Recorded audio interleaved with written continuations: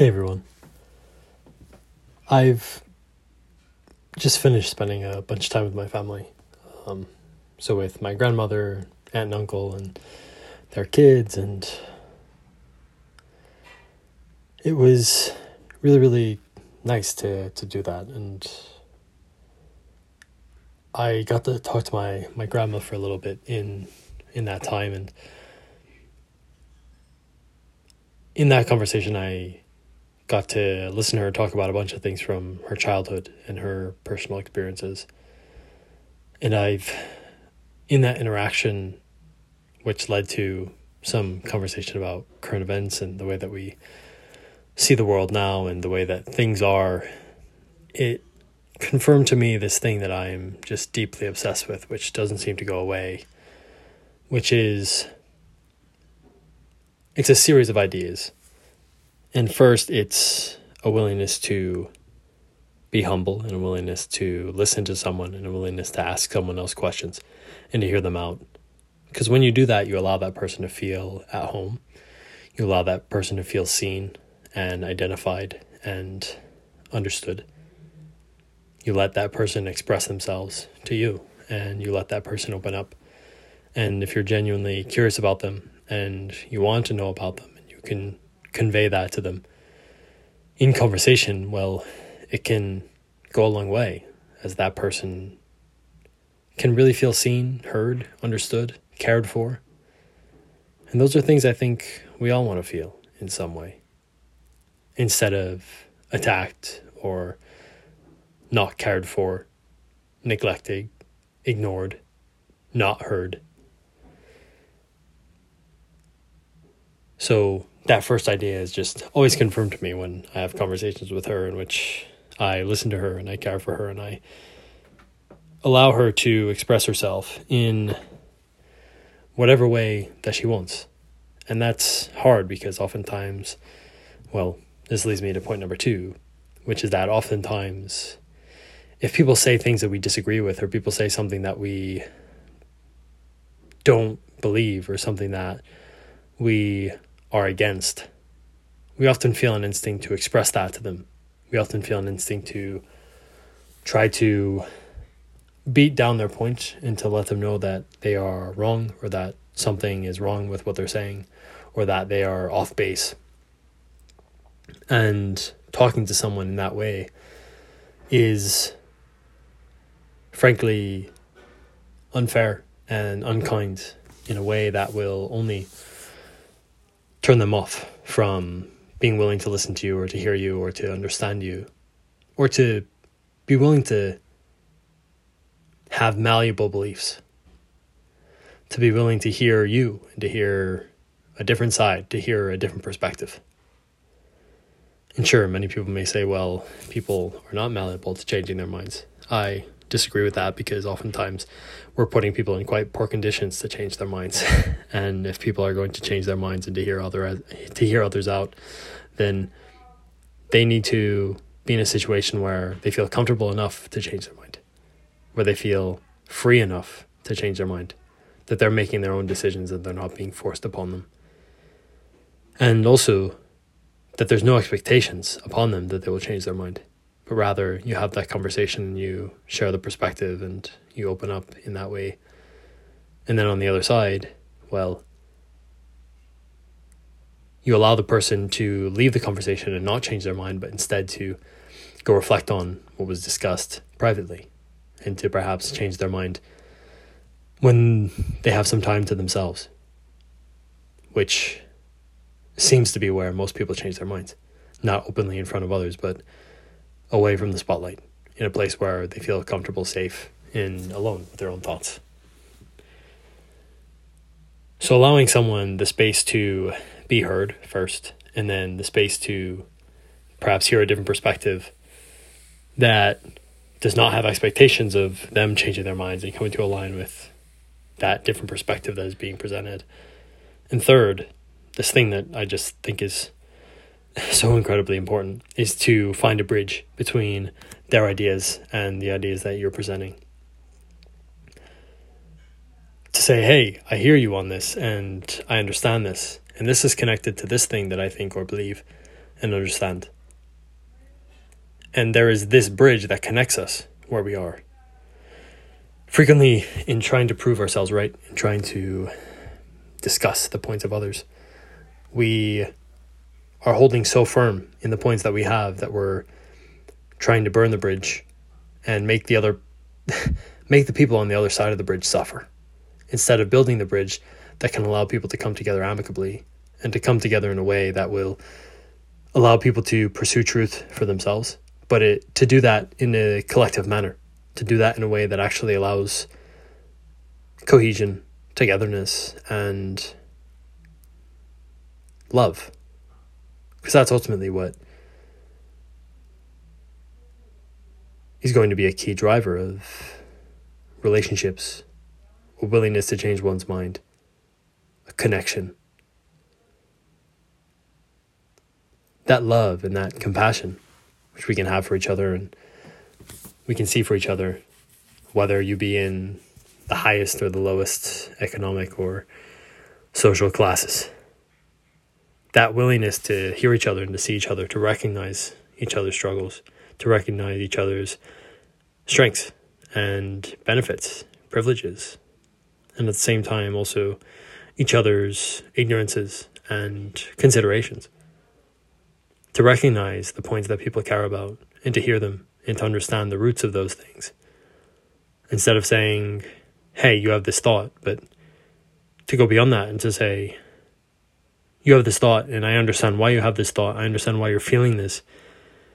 And I understand what would perhaps cause you to feel this. Or if you don't understand, ask those questions. Why are you feeling this? What has led you to this?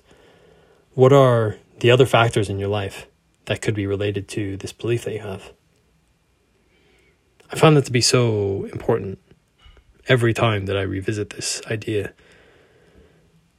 The way to bring ourselves together and to help people change their minds or to help people discover the world and to be exposed to new perspectives is frequently through relationships. It's through connection.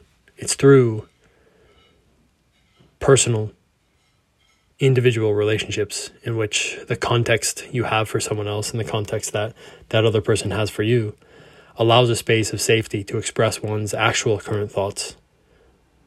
And the empathy for that person where they are, whether they're above or below the other person. And to feel like there are low stakes to being themselves. There are low stakes to expressing their honest beliefs. There are low stakes to saying what they currently think and what they currently know. It's hard to cultivate that environment, at least. It's hard to see it be cultivated in our current media and social media environments. But I think that we are all capable of coming together and building those relationships and creating those spaces in which we can communicate with each other, we can share with each other, and we can really leverage relationships to open each other's minds, to share ideas, to create the opportunities for us to come together, share knowledge, understand things better, and to have compassion and empathy for each other, whether we have no car or a Lamborghini, or anything in between. Whether we don't own a house, we're renting the cheapest apartment in the city, or we own the most expensive house in the country. Being able to come together and see each other and listen to each other and to have those skills to hear each other out, to share, to listen, to display compassion, to understand that we all have struggles. We're all humans, no matter the position in which we find ourselves. That there is suffering involved, there is pain. And there is also pleasure, happiness, fun.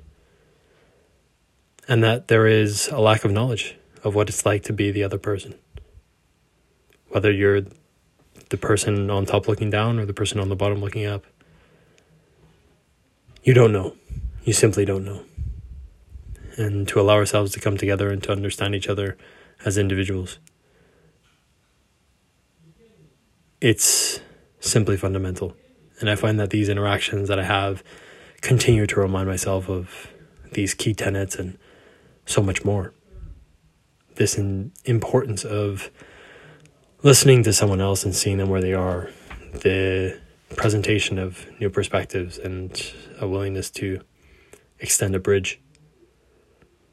Compassion, love, all of these things are so important, and I think that they are immensely valuable as we come together and we listen to each other and building and leveraging relationships to do so. I can talk about it all day, honestly. I've just been able to live and see this so much, whether it be with my grandmother or with so many different friends and people who I've met across the world in so many conversations. It's just been so clear to me. And that willingness to not get offended, that willingness to hear someone, to see them for who they are and for their intentions. It's so important. So important to not open yourself to that offense, because when you open yourself to that offense, you inherently are making yourself weaker and you're opening the door to breaking and hurting relationships. And it's okay to feel hurt. It's okay to feel hurt. It's okay to feel pain. All of us will and all of us must. It enriches the human experience. Yet I do believe that there is merit to asking ourselves the question of, to what good will this anger do thee? What will this offense do to make my life better? What will this offense do to make me a better person? What will the things that taking offense do inside of myself, and how will that translate into my behaviors toward myself and toward others? How will that change my thoughts? How will that change the way I value myself? How will that change the way I value others? How will that change the way that I communicate and build relationships with others, or perhaps tear them down? When I think about that, I don't see many positive outcomes. If we can become resilient and empathic and to say, hey, you know what? I believe enough in myself. I'm strong enough in myself. I am who I am, and I am great. I'm good enough. I am who I am, and that is enough. To be able to sit there and to be that, and to then extend empathy toward those who are offending. It is to say, hey, either you have good intentions and you're saying something stupid that doesn't make sense, or that is unfair or unkind, or this person has bad intentions and they're saying this thing. That means it comes from a place of pain. That means that they're coming from a deep place of insecurity that they have not yet resolved. And if they're coming from that place, then you should have empathy for them, because they are in pain. They have pain. And they have things that they need to work on. And you should hear them and see them with love, kindness, and compassion, because you're seeing the fruits of their insecurity, the fruits of their pain, the fruits of their ignorance. I just believe that all these elements are so important, and I am reminded over and over and over and over again of how valuable they are. Perhaps others would disagree with me, perhaps not, but I want to put this out there, and I always want to put this out there. So thanks for listening. I really appreciate it, and as always, I'll be back soon. In the meantime, much love, and please take care. Cheers.